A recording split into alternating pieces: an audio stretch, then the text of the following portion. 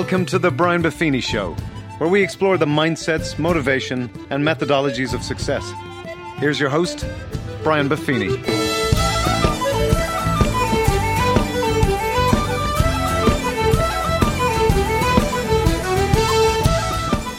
Well, the top of the morning to you, and welcome to the Brian Buffini Show. Thanks for joining me for today's podcast. It's entitled The Pathway to Mastery. As many of you know, I'm a real student of success. Spent the last 30 years of my life reading the best books, going to the best classes, being mentored by the best in the biz. And along the way, when I find something that really intrigues me, I go put it in practice. I see it change my life. I then have had a chance to share it to others, see it change their lives. And then I bring it to you folks. So today, we're going to be covering The Pathway to Mastery, which is a best-selling book simply titled Mastery by George Leonard, a brilliant man. And it's a brilliant process, very counterintuitive to what is being pitched out today as the way to get successful or be successful. Because by the very definition of mastery, it's a mysterious process during which that which is at first difficult becomes progressively easier and more pleasurable through practice.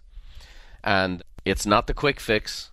It has peaks and valleys and plateaus, as George calls. It's brilliant stuff. And so today, I'm going to share with you a presentation I did at what we call our Peak Experience event. Now, this is a very exclusive event. It's for our 500 most successful clients in our coaching program. This event is sold out years in advance. I've never really been able to bring any more than 500 people to this event, except today I'm able to bring a piece of this event to all of you, and I think you're really going to like it. It's entitled The Pathway to Mastery. There's some great content, there's some great principle, there's some great quotes. I think you're going to listen to this several times, and if you get a chance to listen to it somewhere where you can take some notes, that'd be great. So enjoy. We're going to cover the path to mastery. How many of you read the book Mastery? Let me see your hands. How many of you read the book on the way here? Let me see your hands. So let me tell you right now why this audience, as fabulous as it is not predisposed to this content. Because this content is counterintuitive to almost everything, I've ever taught you, everything you've been coached on, and why you're high achievers in the first place. How many of you are goal-driven? Could I see your hands? You're going to see from this event on, I'm going to continue to teach goals, but you're going to see me take a different take on goals while we're here. One of the beauties of goals is obviously it gives direction, it gives focus, and whatever else, but it also leads into one little aspect, which is life and fast forward. Life and fast forward. And I don't know about you, but sometimes I get so focused on the next, I forget to be here. Once I get this, we'll do that. Once we get this, once we make this many sales, once we make that much money, once we hire this many staff, once we do this, once we do that, once we get to this, once we get to that, and everything gets into fast forward. Are you guys with me? And then that's the culture we live in. Now, on top of that, I'm predisposed to this. I am Mr. Fast Forward. I was born a certain way. My mother put me in school at 3 years of age, not because I was gifted. You follow me? Oh, yeah. I want him out of the house. So I went to school at 3. I always lived in fast forward. Oh, by the way, my best friend, true as I'm standing here, my best friend lived 15 doors down the road from me. His name was Donnie Sheeran. And Donnie Sheeran held my 21st birthday party for me. The problem was I was 19. So because I was in school young, and I'm playing all these tough games and whatever else, I was the youngest guy on the field, and I was the hitter.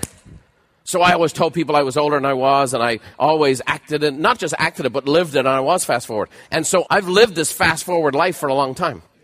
And then you come to America and you get run over by a car and you have all these experiences and you're miles away from home and hundreds of thousands of dollars of debt, and that accelerates the fast forward. So I'm broke at 19, I'm a millionaire by 26. I start Buffini and Company at 28. You think about that. What the hell was I thinking? Beverly, what were we thinking? I had 6 kids by the time I was 34. What were we thinking? And it's very easy. And so I think this is a cultural thing. I think this is the dynamic, but I think this is how we tend to live. And goals are a gift, but goals can also live towards this whole thing of once I get there, once I get there, once I get there, once I get there, once I get there, once I get there. And then it's sometimes there's major events and challenges and crises and this and the other. So what is this event designed to do? Hit the pause button. Anybody under 30? Let me talk to you.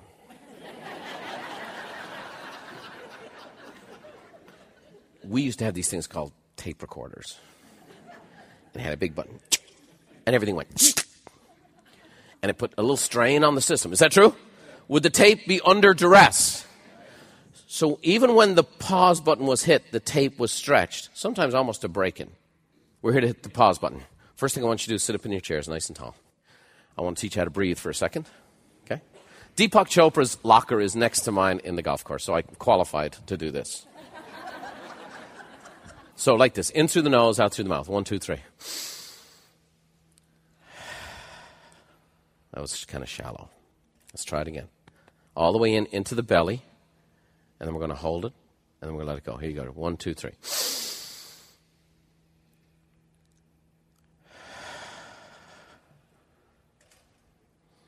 Real big one now. Real big one. 1, 2, 3. In.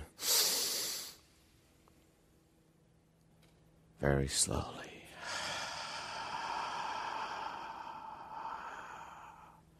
Big, long, slow breath in.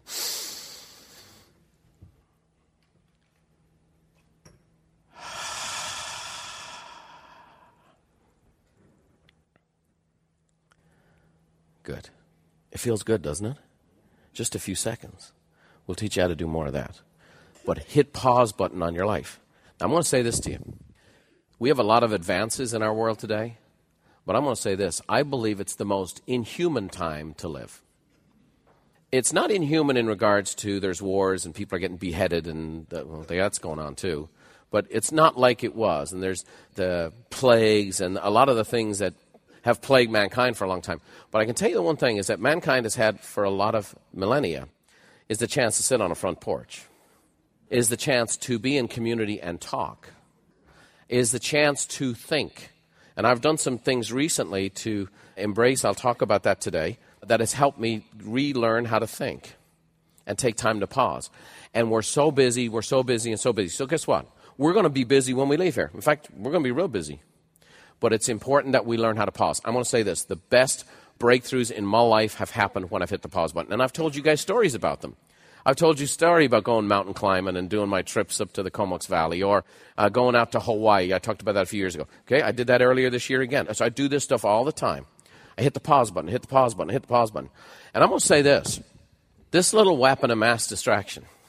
Never has there been a time when so much distraction and so much undermined the process of mastery than it is right now. It is constant. They say right now in America that this is the number one addiction in America. It's the number one addiction. 5 times harder to break than alcoholism. How many of you have kids who are into Instagram and Snapchat? They're just talking to you. Yeah, yeah. Yeah, mom just died. Yeah, oh yeah, right, okay. Yeah, that's great. Yeah, I just totaled your car. Oh yeah, really? Oh yeah, great. I'm about to behead you. Oh yeah, great. Let me get a picture of that. Yeah, that's great. And it's not just the kids. Nobody's getting it worse than us. And I'm getting it all the time. I get it all the time. And so, it's just hard to live your life. I'm always getting interrupted. And it's just easy not to do what it is. Oh, there's Mr. CEO is trying to find his way here. Okay, fine. Okay. Yep, mom doesn't know I'm working today. That's fine. Nothing wrong with that. Okay, the car's ready. No kidding. Yeah, sure. No. Oh, yeah, we are leaving Friday night. AJ's graduating, so thanks, Landon. Oh, Joe. Yeah, Joe's doing what white hats do. Great. You guys are posting while you're here, for God's sake. Afghan Bazaar is only 6 months away. Oh, Lou, don't tell me you did that. Kim Kardashian's butt's big. What the hell's going on here? So,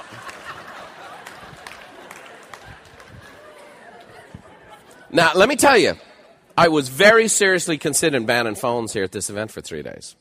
But I can't do it. And the reason I can't do it is for, if someone has an emergency or something, that happens, at our events.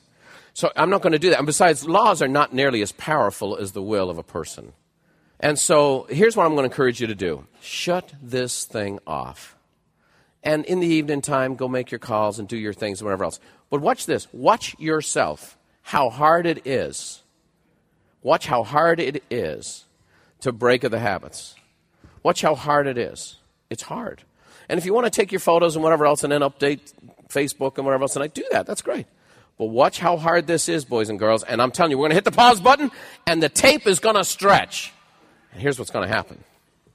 At the end of 3 days, with limited exposure to this bad boy, you're going to find out you like it. So instead of doing it for like all morning and all afternoon at an event, maybe you can do it for a half hour at a time or an hour at a time when you get back home. Everybody with me? You give it a shot. You figure out what you can do. Okay. So one of the things we're going to do throughout the course of 3 days is expose you to masters, people who've mastered a certain gift or talent that they have. And one such master, we're going to show you some videos of and so on and so forth, is Carlos Santana. Okay? He wrote the song Black Magic Woman, and I have a magic black woman. So this is one of my favorite songs. Okay? But listen, this guy's deep. This guy's deep. This guy has achieved extraordinary levels in the music industry, far more than most people know. But listen to his philosophy on hitting the pause button. Let's take a look. Most people, they live and die and they don't even know what was their calling. I never found my calling. Well, maybe you didn't take the time to push the pause button on yourself and really look at it. When you push the pause button, that's what happens to you. Because you see the big picture and you see what you're supposed to do with your energy to affect live people in the planet in a grand way. Everyone has Miles Davis, Charlie Parker, Einstein, Stravinsky in them, her or him. Is that true? Is it? Yes. So what's your Charlie Parker, Einstein, and Stravinsky? We have to hit the pause button, and then we want to find out this talent. I mean, you've been at the events before. How many times have you ever seen me ask an audience how many of you have hidden talent, and everybody raise a hand? If I was to ask you guys, the growth seekers, how many of you have untapped potential? Okay, so what this is this thing called genius. But it's bringing out the gift from within. That's what this is, bringing out the gift from within. And that is what the whole concept of mastery is about. It's bringing out the gift from within. How many of you would like your gifts from within to come to the outside? Could I see your hands? Talking about mastery, not for the sake of being considered a master and stroking your ego, I'm a master. But it's the process of understanding that mastery is about bringing your inner genius, your gifts, to the outside. The heritage profile. How many of you have had a heritage profile? The forerunner of the heritage profile was called an ingenious. That was the science we started with and then built it into something more. It's the genius inside people to want to bring it out. And mastery is the way to get there. If you want this talent to come out, you want this inner Stravinsky to come out, and it's there. You've seen flashes of it. You've seen signs of it. You've had moments of it. You've had seasons of it. But you want to live in that more and more, then mastery is the way to get there. Is everybody with me, yes or no? Does everybody understand why we're covering this topic? It's to bring that out. Here's what mastery is. Fill in your blanks. Let's go. It's the mysterious process. Mysterious. Say mysterious. Which means it's not fully logical. It's the mysterious process during which what is first difficult becomes progressively easier and more pleasurable through practice. That mysterious process, that which is difficult at first, becomes progressively easier and more pleasurable through practice. Through practice. This is how to make the hard easy. And the hard is something really good. Okay? We're witnessing it right now. We're witnessing. Anybody here Golden State Warrior fan? Anybody watch this the other night? My kids, we're on a mission as a family to get exposed to mastery and genius. The night after Mastermind, we're going to Adele. Okay? I want to see what it looks like. She may be the best singer at this time. I want my kids exposed to that. I want to get exposed to it myself. We went to see Kobe's last hurrah. I want to see what it looks like when inner genius comes out. Every time we get a chance to go do this. And one of the things we do right now is anytime Steph Curry's playing, we sit down as a family and watch the game. And we watched him the other night. Injured, not doing well, and whatever else. And then all of a sudden hits, boom. Does this little dribble where everybody kind of falls down. Knocks in a two-pointer and then goes bananas. And it's just, you know you're watching something almost supernatural. Until such time, you know what they've done with the Golden State Warriors? They're the only basketball team in the NBA that opens up to practice. 2 hours before the game, you get to come in and watch Steph Curry practice. And guess what he doesn't practice? And the peanut guys fall down. That which is difficult becomes easy. That which is challenging becomes pleasurable. So what is mastery? Let's go through it real quick. First of all, it's a journey. It's a journey. George Leonard himself, in the book Mastery, said this: mastery is a journey, and the master must have the courage to risk failure. Say courage. Say risk. Failure. You got to be willing to risk. You got to be willing to look bad. You got to be willing to receive judgment from others who don't understand mastery. And oh, by the way, most people in this culture don't understand mastery. They understand quick fixes. Mastery is a lifelong commitment to honing your skills. A lifelong commitment to honing your skills. Lifelong commitment to honing your skills. Michelangelo, to the Italians we know him as Buonarroti. He said, if people knew how hard I had to work to gain my mastery, it would not seem so wonderful at all. People ask me all the time, oh, Brian, I want to be a speaker. I want to be a speaker. I want to do what you do. I just want to do what you do. Really? You want to stay in every crappy inn that's ever been created? You want to stand in front of an audience that thinks you're nothing but a schleppy salesman who's going to empty their wallet? You want to do that for decades? Come on in. The Astro van is waiting. My kids are going to a volleyball tournament, and they've qualified for the Junior Olympics. Irish genes coursing through the veins. So they booked this hotel, and the team's in this crappy hotel. And I'm like, girls, I'm going to miss you. I'm going to be 3 miles away. And the girls are like, Dad, why don't you stay in a bad hotel? I go, not anymore. That was the path to mastery, not the current state of mastery. Oh, yeah. Oh, yeah. Next, mastery is realizing that the ultimate goal is the path to mastery itself. And this is going to sound extremely zen to a Western audience, but the path is it. George Leonard said this: at the heart of it, listen, mastery is staying on the path. At the heart of it, mastery is staying on the path. Staying on the path. Sounds about as boring as there is. Would you guys agree? Sounds about as unsexy as it is. Sounds about as unfulfilling as it can be. You know, recently in a number of areas of my life, I'm having these breakthroughs. For example, in speaking. I've been doing this for 24, 25 years. And I've just kind of, like in the last 90 days, I kind of just figured it out. And I see how much better I can get, and how much more I can impact people, and how much more I can reach folks, and how I can give them more to take away from it. And just like, boom, like just now. Let me tell you, I don't know that I would have stayed on the path to the same degree with the same intensity if it hadn't been for that nasty recession.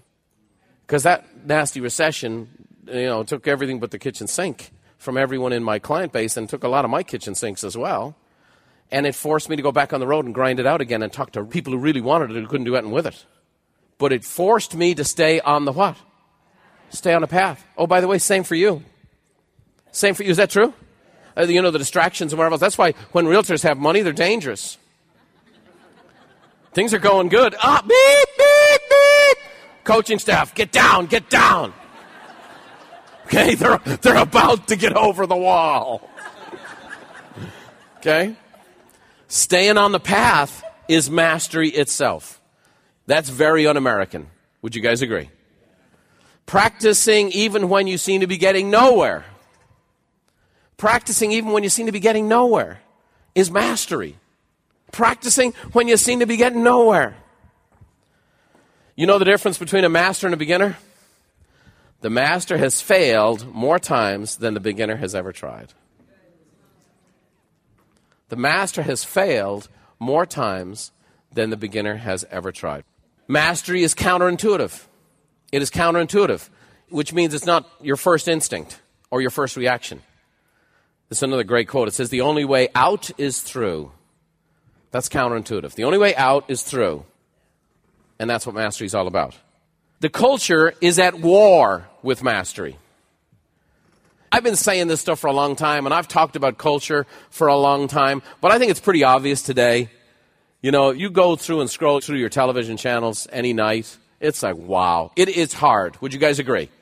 And even though you have programs you like and things in this, and there's things that are, titillating or this and that and the other show that grabs your attention for a short period of time, but just the culture is at war, and the social media is at war, and the phone is at war. It's at war with this process because it's all quick fixes and so on and so forth. So marketing culture tends to communicate quick fixes and instant gratification. And again, you can see why there's no way I could teach this stuff at a success tour. People will be walking out. And that's okay. It's okay. And listen to me. Don't become arrogant in your knowledge. Don't become, I have this guy at the office. He just doesn't get it. He doesn't understand the path to mastery. You know why? Because he's trying to make his mortgage payment next month. And that's why it's very important as you grow that you grow in your compassion. Okay? You really want to be a master, you're going to grow in compassion. You're not going to judge people or ridicule people. You will have a greater depth of understanding, but you'll also know how long the journey takes. Okay? Here's an area of, weight loss is a great example of what the culture says and how it says and the way all the mixed messages are. Let's take a look at this one. It's kind of funny. This could be you. The future of weight loss is here. I can eat the foods that I enjoy, and I'm never hungry. 48-hour miracle diet. 6 grams of fat or less. Then you dip it in. Then you lift it up. Then you pop it down. Not another magic pill. Let's lose weight together. They have really yummy food. That'll make it easy for you.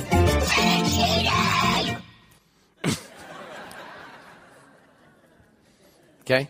That's just one area. Think about it in all 5 areas. Spiritually. The modern American church is becoming a quick fix organization. Come in here, you get all that.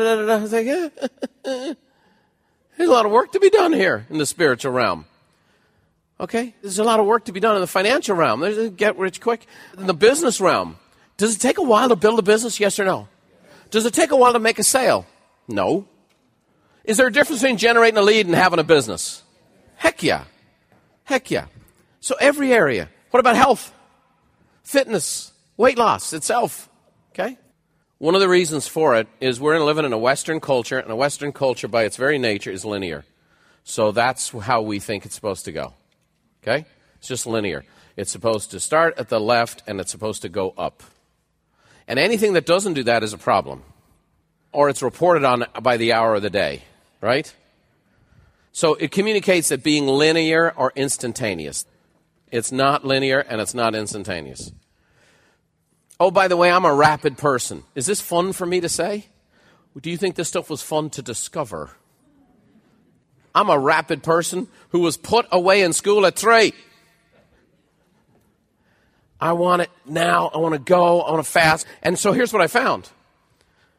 And this is great. How many of you are kind of rapid and the world moves a little too slow for you? Let me see your hands nice and high. See how quick those hands went up? Here's the word for you. Listen. If you want to go fast, you got to slow down.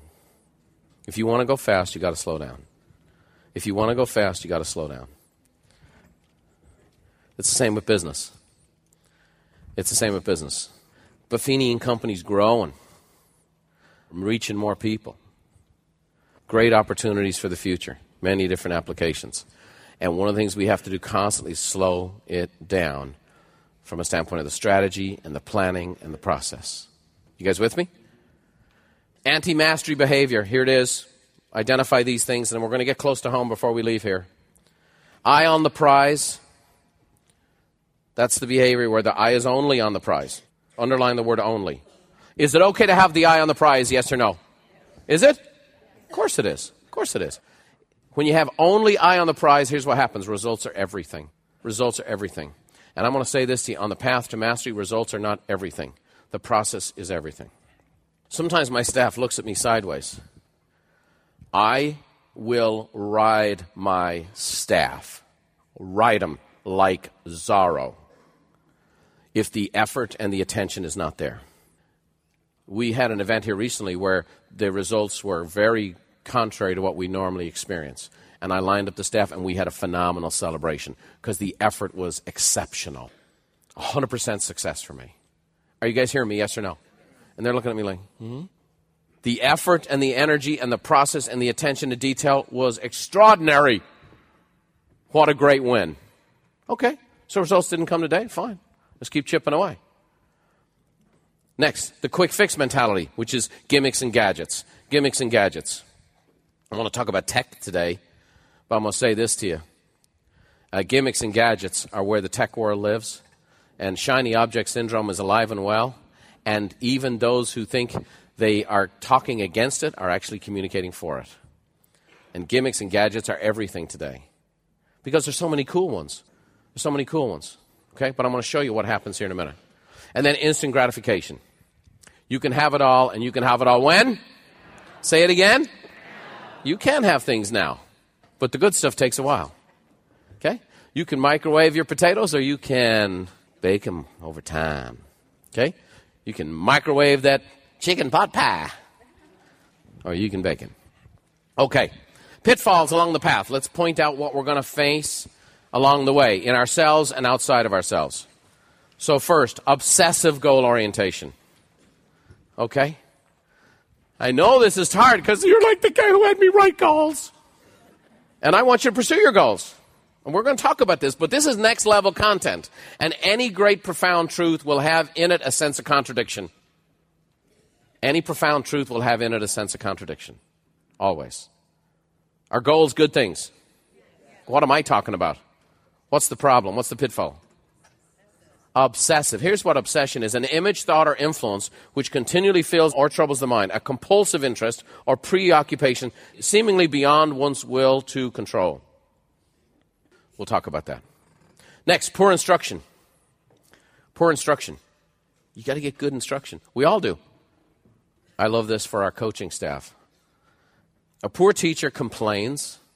An average teacher explains. A good teacher teaches. A great teacher inspires. That's what we want. That's why it's hard to work at a Buffini company. It's hard. Those people do a hard job. Next, laziness. Even totally obsessive, preoccupied people can become lazy in an area that's not a strength. And in our world today, it's easier to be lazy than ever before. And by the way, a lot of the stuff we're involved with today and a lot of the innovations today facilitate laziness. I want to talk about that. Next, prizes and medals. Prizes and medals. The rewards of life are fantastic. But what happens is when we obsess on the prize, when we obsess on the accomplishment, when we obsess on the outcome, here's what happens. There's an interview done with Brett Favre. Any Green Bay Packer fans? This is the picture of Brett when he was on the stage with Terry Bradshaw. That is the Super Bowl trophy being presented to him. The confetti's coming down. And here's what he said. Terry Bradshaw hands him the trophy.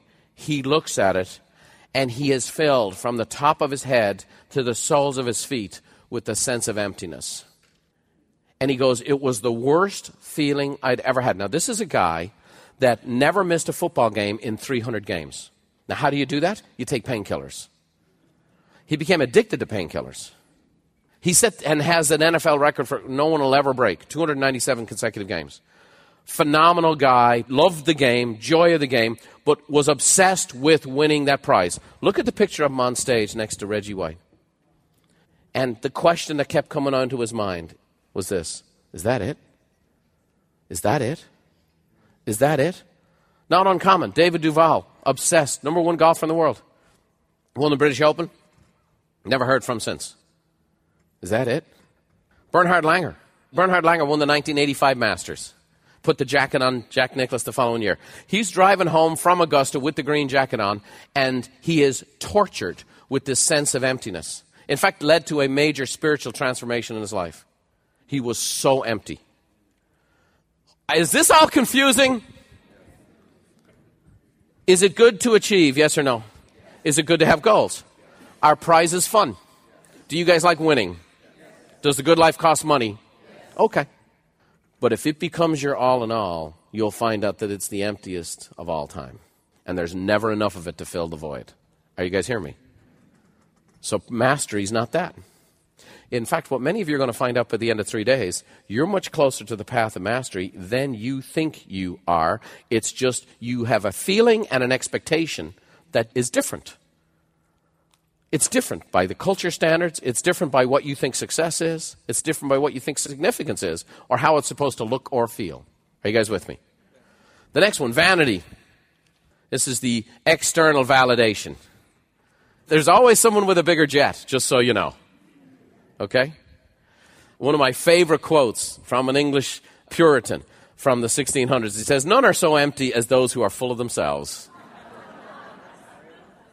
By the way, are there people who are full of themselves in the real estate and lending business, yes or no? Oh my gosh, does vanity have a permanent stake in our real estate industry? So how do I promote myself without being vain? Next, inconsistency. Inconsistency. Excellence is the result of always striving to do better, says Pat Riley. He knows a little bit about excellence. Here's the thing. What's the path to mastery actually look like? You know, there's gaps. There's times when you stop. Have you ever gone backwards? Have you ever stopped? You know what great success is? Here's what the gap was. And then you get back on the horse, and now this gap's smaller. The way you get good at golf is you improve the quality of your bad shots. You can't improve the quality of your good shots. Your good shot's going 4 feet from the hole and making a birdie. So you hit it 3 feet from the hole and you still make a birdie. Doesn't make any difference. What happens when you get good at golf is your miss becomes less. So you hit a big miss, it goes out of bounds. Now you have a little miss, it's in the rough. Does that make sense? It's the difference between shooting 85 and 75. And that's what happens on the path to mastery. And that happens with consistency. The last thing here is perfectionism. Perfectionism does not have anything to do with mastery. Because mastery enjoys the process of getting better. And perfectionism, listen, is the mother of procrastination. Why are we so into perfectionism in our culture today? What's the fear? Judgment. Oh, by the way, do people make judgments today? More than ever? Because now they can pass judgment anonymously behind a computer screen. Is that true?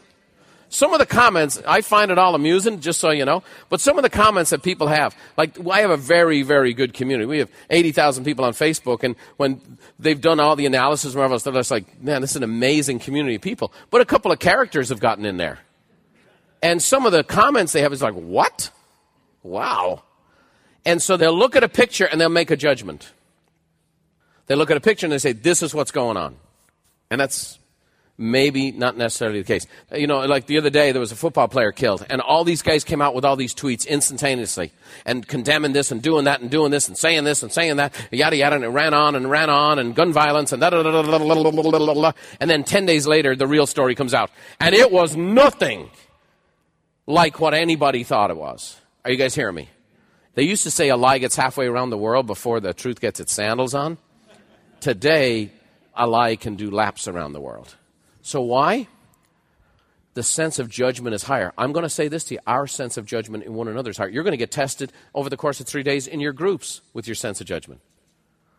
Happens all the time. Oh, yeah, they're only saying that because... And then you get to spend time with the person 3 days later. It's like, oh, did I miss that?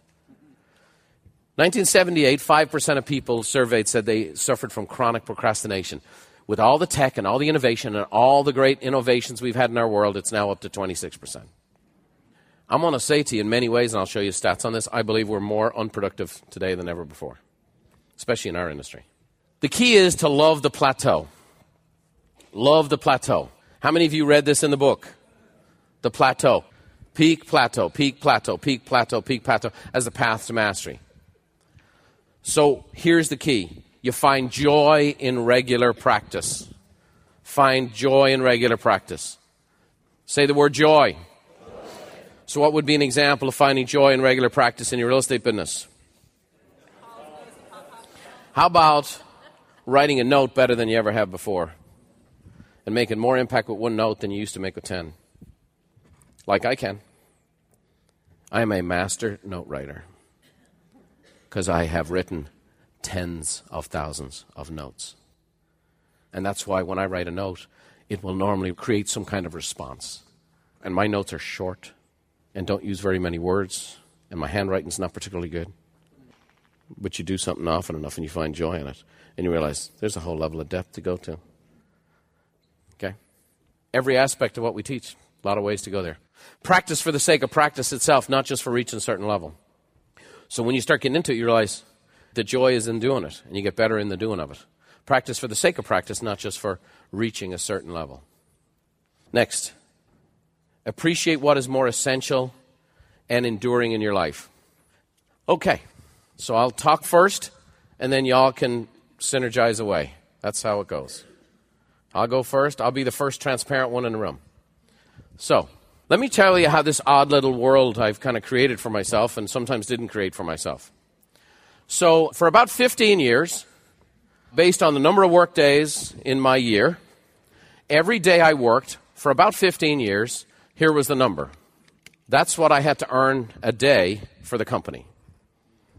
Okay? Now, you guys have a number, by the way, and you should have a number associated to your name for your business.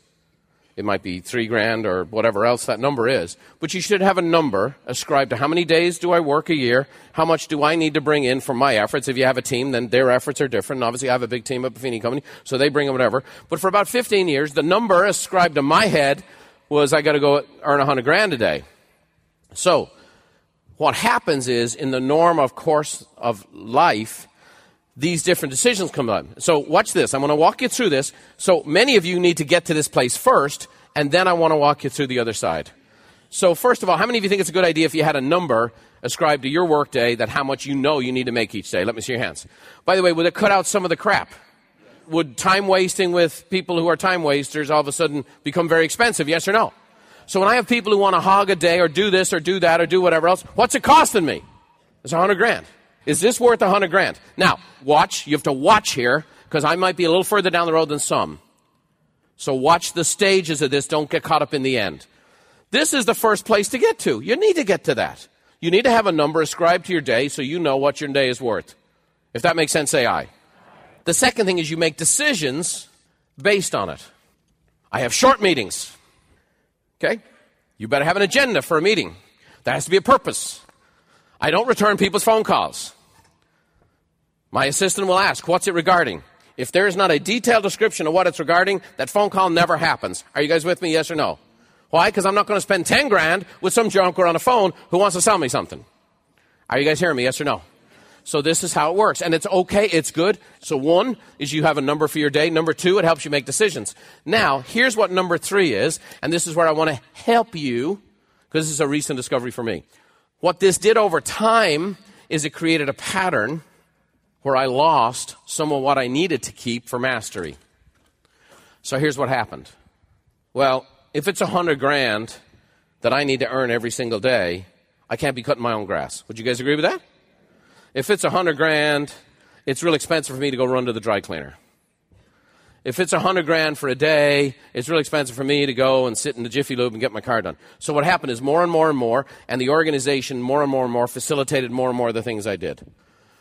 So, it had been 20 years since I painted. Not like artistic, like the good stuff. So we move into the house, and we got stuff going on. We've got, teams of people every day replacing the hardwood floors, and we took out 20 trees, and we got this going on, and we got that going on, and the water filtration system, and the this, and the that, and the okay? We are a village. And so all this stuff, but Bev's office needed to get painted, and I went, I'm going to do it.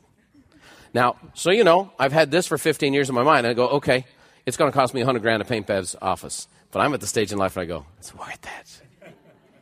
So I go to do it. Buy the overalls, head down to Dunn Edwards, get all my gear. I'm there. I'm talking with the painters. I'm like loving it.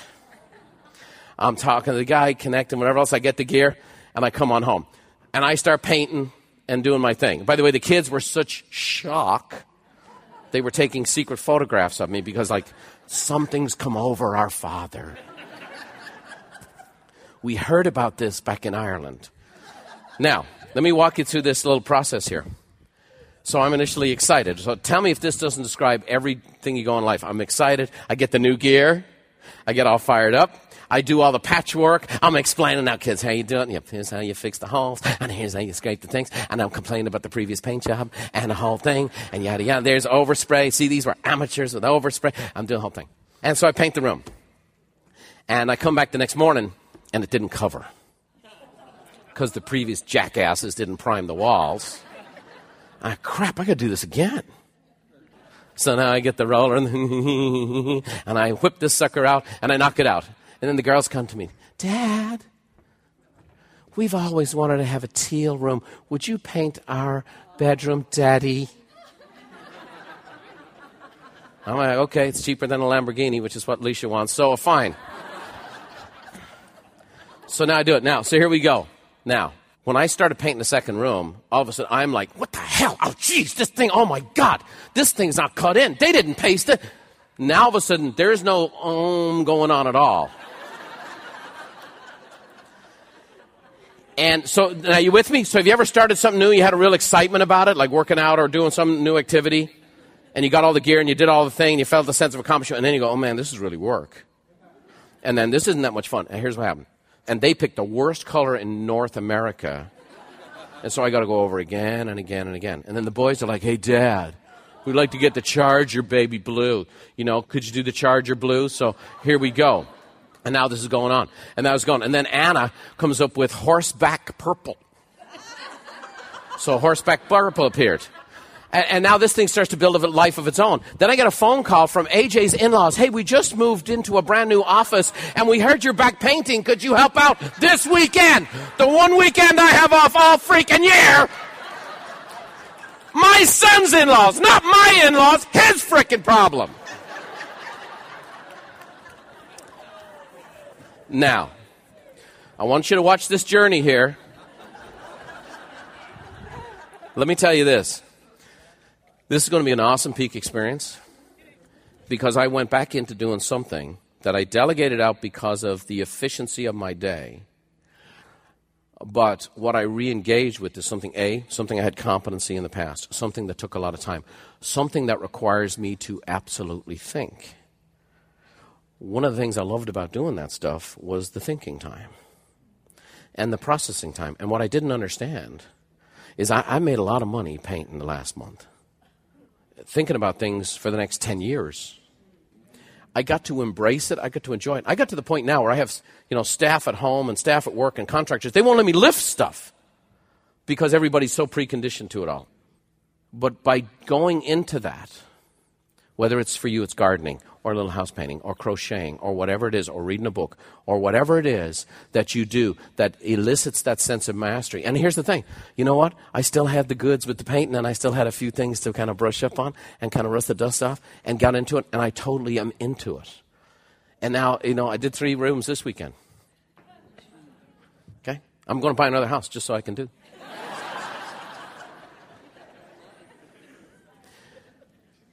Because I'm able to get there. So it's become an activity that forces me to hit the pause button. And I can do it in little things. I just knocked out a little bathroom the other night. Okay? It took me an hour. I got skills. But it was a great hour. And no, I'm not available for bid. So maybe you can find something for you. So watch this. This is a great thing to do to get the number of your day so you can make better decisions about your day. You with me, yes or no? Over time, you'll find out that sometimes those things will take you away from those activities that we physically need to do that allow us to just kind of decompress and go there, whatever that is for you. How many of you know you have something like that? Could I see your hands? Okay. How many of you need to remember and find something like that? Let me see your hands. Great. Whatever it is. Next. Most time spent on a plateau. Most time at a particular level is spent on a plateau. That's the key. This is the largest amount of time. That's tough for achievers. That's why most people quit. That's why most people are like Roman candles in our system. They get in, they burn hot, and then they disappear. Bruce Lee. I never understood. My wife liked Irish movies and Bruce Lee when I met her. I'm not sure what to make of that. But there are no limits, Bruce said. There's only plateaus. You must not stay there, you must go beyond them, but ultimately it's a series of plateaus. And this is every master that I've ever studied or read, this pattern exists. The reason why George Leonard's book has been so enduring is because it's true. You're going to spend more time here than you will here. What do people want? Spiritually. Guy awakens spiritually, and all he wants is this high moment. And I want to keep finding that high moment. Doesn't happen. People get involved in relationships. They first, it's so amazing. It's so amazing. We just finished each other's sentences. We're so amazing. Okay? And then people think relationship is staying on this peak of that. I'm going to say this. I'll embarrass my wife right now. Our relationship is absolutely the greatest it's ever been. We are just funny together. and we laugh and we enjoy each other more than we ever have in our whole relationship. And we've been at it 26 years. Here's the thing. It's followed the same path. At least I have. Sometimes I'm sentenced to the plateau. You stay there. But here's the way it works. This plateau is higher than that peak. This plateau is higher than that peak. This plateau is a lot higher than when you started. And that's the perspective. Plateaus don't feel great. They don't feel like you're making progress. If you look at it, how many times have you seen one of our client stories? Okay, they went from 5 million to 12, and then from 12 to 13, and from 13 to 19, and from 19 to 24, and from 24 to 20. I tell these stories all the time at the Success Tour, and some people are like, huh? Because these are plateaus. This is a plateau here. Plateaus are good things. They allow you to catch up. They allow you to deal with the growth. They allow you to put your systems in place. They allow you to improve your customer service. They allow you to do some things. They allow you to catch your breath. It allows you to not give up the gains you made over here. It's essential that you have a plateau. That which is quickly learned is quickly lost. Lack of movement causes frustration. Would you guys agree with that statement?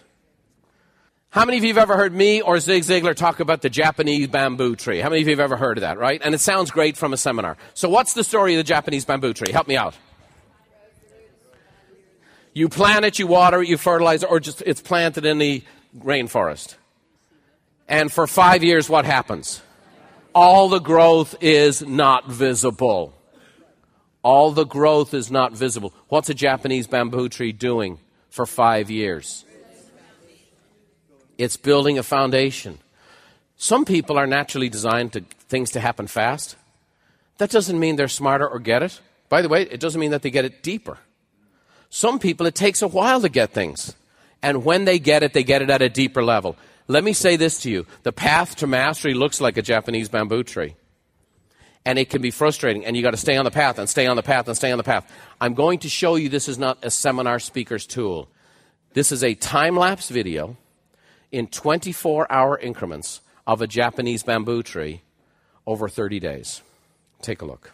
5 years, no growth, then the this. deluge wakes another forest inhabitant. This one is particularly astounding in its vigor.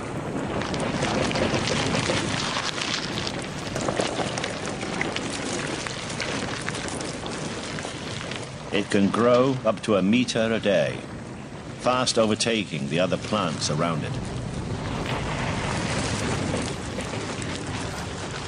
The taller it grows, the faster its growth rate, so that in a matter of days it towers above the undergrowth and continues reaching for the sky. Not bad for what is essentially a grass. It's bamboo. It's real. And it doesn't show any signs of progress for 5 years. Not very American. So the bottom line is, you have to understand that for many of you, you are a Japanese bamboo tree. And you have to stay on the path and keep chipping and keep growing and keep chipping and keep growing and keep chipping and keep growing. And yes, there's things to learn. And yes, you can make small adjustments along the way. But at the end of the day, stay on the path, stay on the path, stay on the path. After a big improvement, here's the best news. You get worse. After a big improvement, you get worse. Buffini and Company. Dermot is doing a superb job leading the organization. Superb. And has built a superb team of leaders and is doing a superb job. What's happened is we've had seasons of growth. And then all of a sudden, geez, the phone system's not working that great. Man, we've promoted a bunch of these customer service folks into these different positions because they've been with us so long, and now the new customer service folks don't quite have it, and while we're growing, and all of a sudden it's taking this long to answer the phone, and this is what we're doing, and this, yeah. And in the meantime, we'll have sometimes our coaches or sometimes our clients, wait. Great. It's part of the deal. Part of the deal. As you grow, now, here's the thing. What's the difference in a good company and a bad company? It's your intention to go improve this. Does that make sense? When there's a mistake, it's your motivation to go make it right. When you get the feedback and it's more than one person, it's like, boom, we got a problem. Let's go to work. Does that make sense? And they help you get to what? The next plateau. Everybody with me? George Leonard said this, "We're in our upbringing, our schooling, our career, are we explicitly taught to value and enjoy and love the plateaus, the long stretch of diligent effort with no seeming progress? Where in the world are we encouraged to do that?" Here it is. In hindsight, the plateaus were all peaks.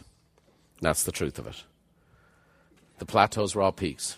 Is this the first time I've ever covered this content? See, you know me by now, so you don't know how to answer the question. Is this the first time I've covered this stuff? Caterpillar, pupae, chrysalis, butterfly, and each step along the way is a life and death struggle. It's challenging, it's difficult, it's up, it's down, it's in, it's out. This is what we've been talking about all along, boys and girls.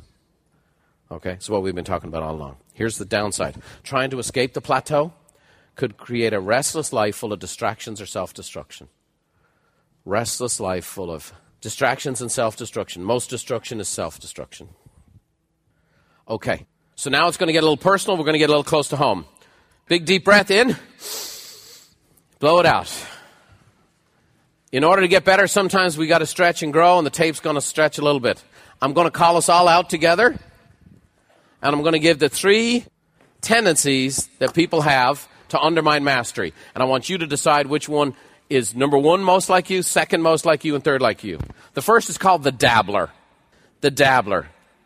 The jack of all trades, master of none. Here's the deal with the dabbler. The dabbler tries many things, gets improvement, plateaus, and gets bored. Then tries something new. The dabbler tries many things, gets improvement, plateaus, gets bored, and then tries something new. Honestly, anybody here fit into that category? Can I see your hands? Okay, what is the challenge with that? You want to write this down. It leaves this impression in your mind that I don't have what it takes. It's fun. It's exciting to start something new. It's fun to try this. It's, okay, I got bored. This isn't really my thing. And then all of a sudden you do this enough, and that small voice inside you says, I don't have what it takes. And there isn't an army in the world that can take that fortress if that wall is built up. Next, the obsessive. Full throttle until the engine crashes.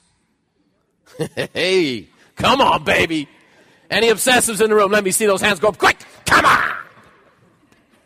The obsessive is purely results-oriented. Inconsistent when they hit a plateau. They quit because the results aren't increasing linearly. The obsessive is purely results-oriented. They are inconsistent when they hit a plateau. They quit because the results aren't increasing linearly. So they get in, they get it going, da-da-da-da-da-da-da-da-da-da-da-da. Okay? What happens there psychologically when that's somebody's pattern? What do they come to believe? If the dabbler says, I don't have what it takes, what does the obsessive ultimately believe? I'm a quitter. I'm a quitter. Is it true? Nope, it's not. These are tendencies. The last is called the hacker. And the hacker gets kind of stuck on easy street. The hacker's content where they're at. They get good, and then they don't care to continue improving. The hacker gets good, and then doesn't care to continue improving. Here's a couple things real quick, boys and girls. Steph Curry is the first person to win unanimously the MVP of the NBA. Here's the problem. They have a problem right now at the NBA. They're having to reconfigure this and make it a different choice. He's also won the votes for the most improved player. Listen to me. He was the MVP of the league last year. And they're saying he's the most improved player. He was the best in the entire NBA, the best of the best. And they're saying he's the most improved player. That's what mastery is all about. What does the hacker do when they get good and then stop because they don't really want to continue improving? What psychologically do they come to the conclusion of? They come to this conclusion. I'm nothing special. I'm nothing special. All of those things can be retrained. All of those things can be rebooted, but all of those things are dangerous. Okay? Here's what I want you to do. Put a 1 next to the one that's most like you. Put a 2 next to the one that's like you. And the third that's sometimes. And just so you know, if I can help you, I've been all three. I've been all three. And I have tendencies to go back to all three. Okay? Itzhak Perlman. Anybody know Itzhak Perlman?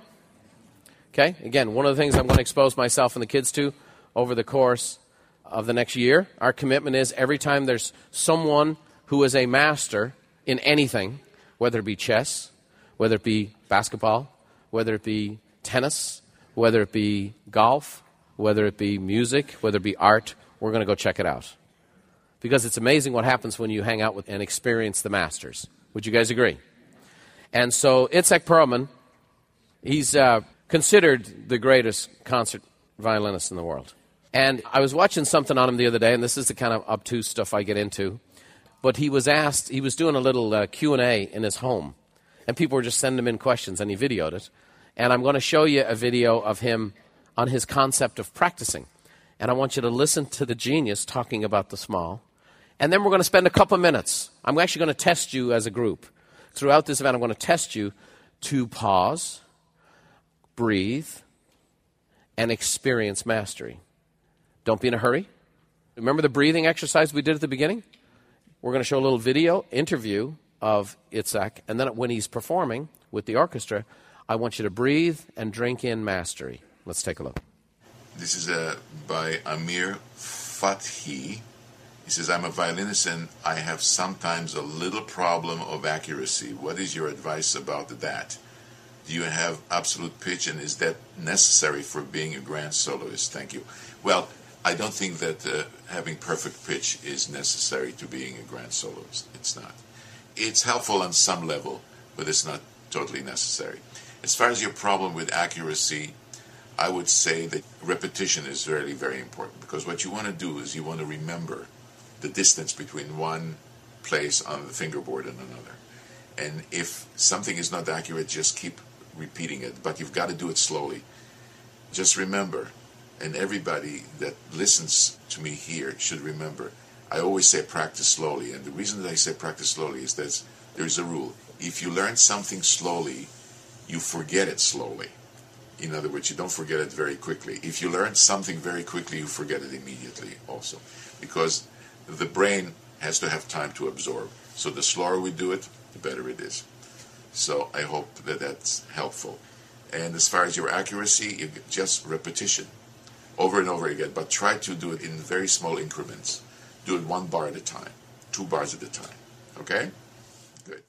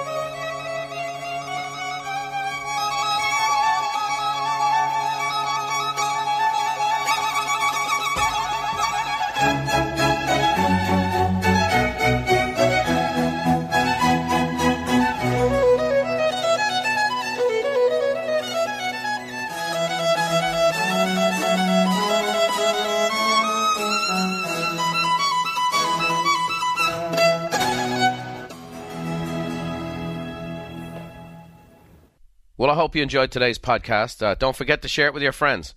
You know, our mission is to impact and positively influence as many folks as we can. Our podcast is over 250,000 downloads in over 110 countries by now, and yet it's only a few months old. And that's directly attributable to all of you who've been listening, who find value in it, who share it with your friends. And we want to continue to do that. So it's a fantastic way to bring messages of encouragement, training, some common sense in a practical way to people all over the planet. So thanks for doing that. Keep sharing it. If you have a review, leave it on iTunes. That's a great thing also. And if you're not on iTunes, you can go to the Google Play apps on Stitcher or Podbean and leave a review for us there. We love hearing from you, actually, and our goal is to take on board what you say and what you hear, what you like, and give you more of what you like. So, as I finish here today, I want to leave you with a little Irish blessing that my grandfather always said. Now, I've said this many times, and I don't know if I'm on a peak or a plateau with this quote, but my goal now would be in the development of my own mastery to see if I want you to feel like I'm just talking to you individually right this second. So may the roads rise up to meet you is about having a bit of good luck. And may the wind always be at your back. Means will you have some momentum and some progress. May the rain fall soft upon your fields. Well, that's all about prosperity and blessing. And the sunshine warm upon your face means there'll be a bit of joy as you go through life. And until we meet again, which I hope we do sometime, may God hold you in the hollow of his hand. We'll see you next time.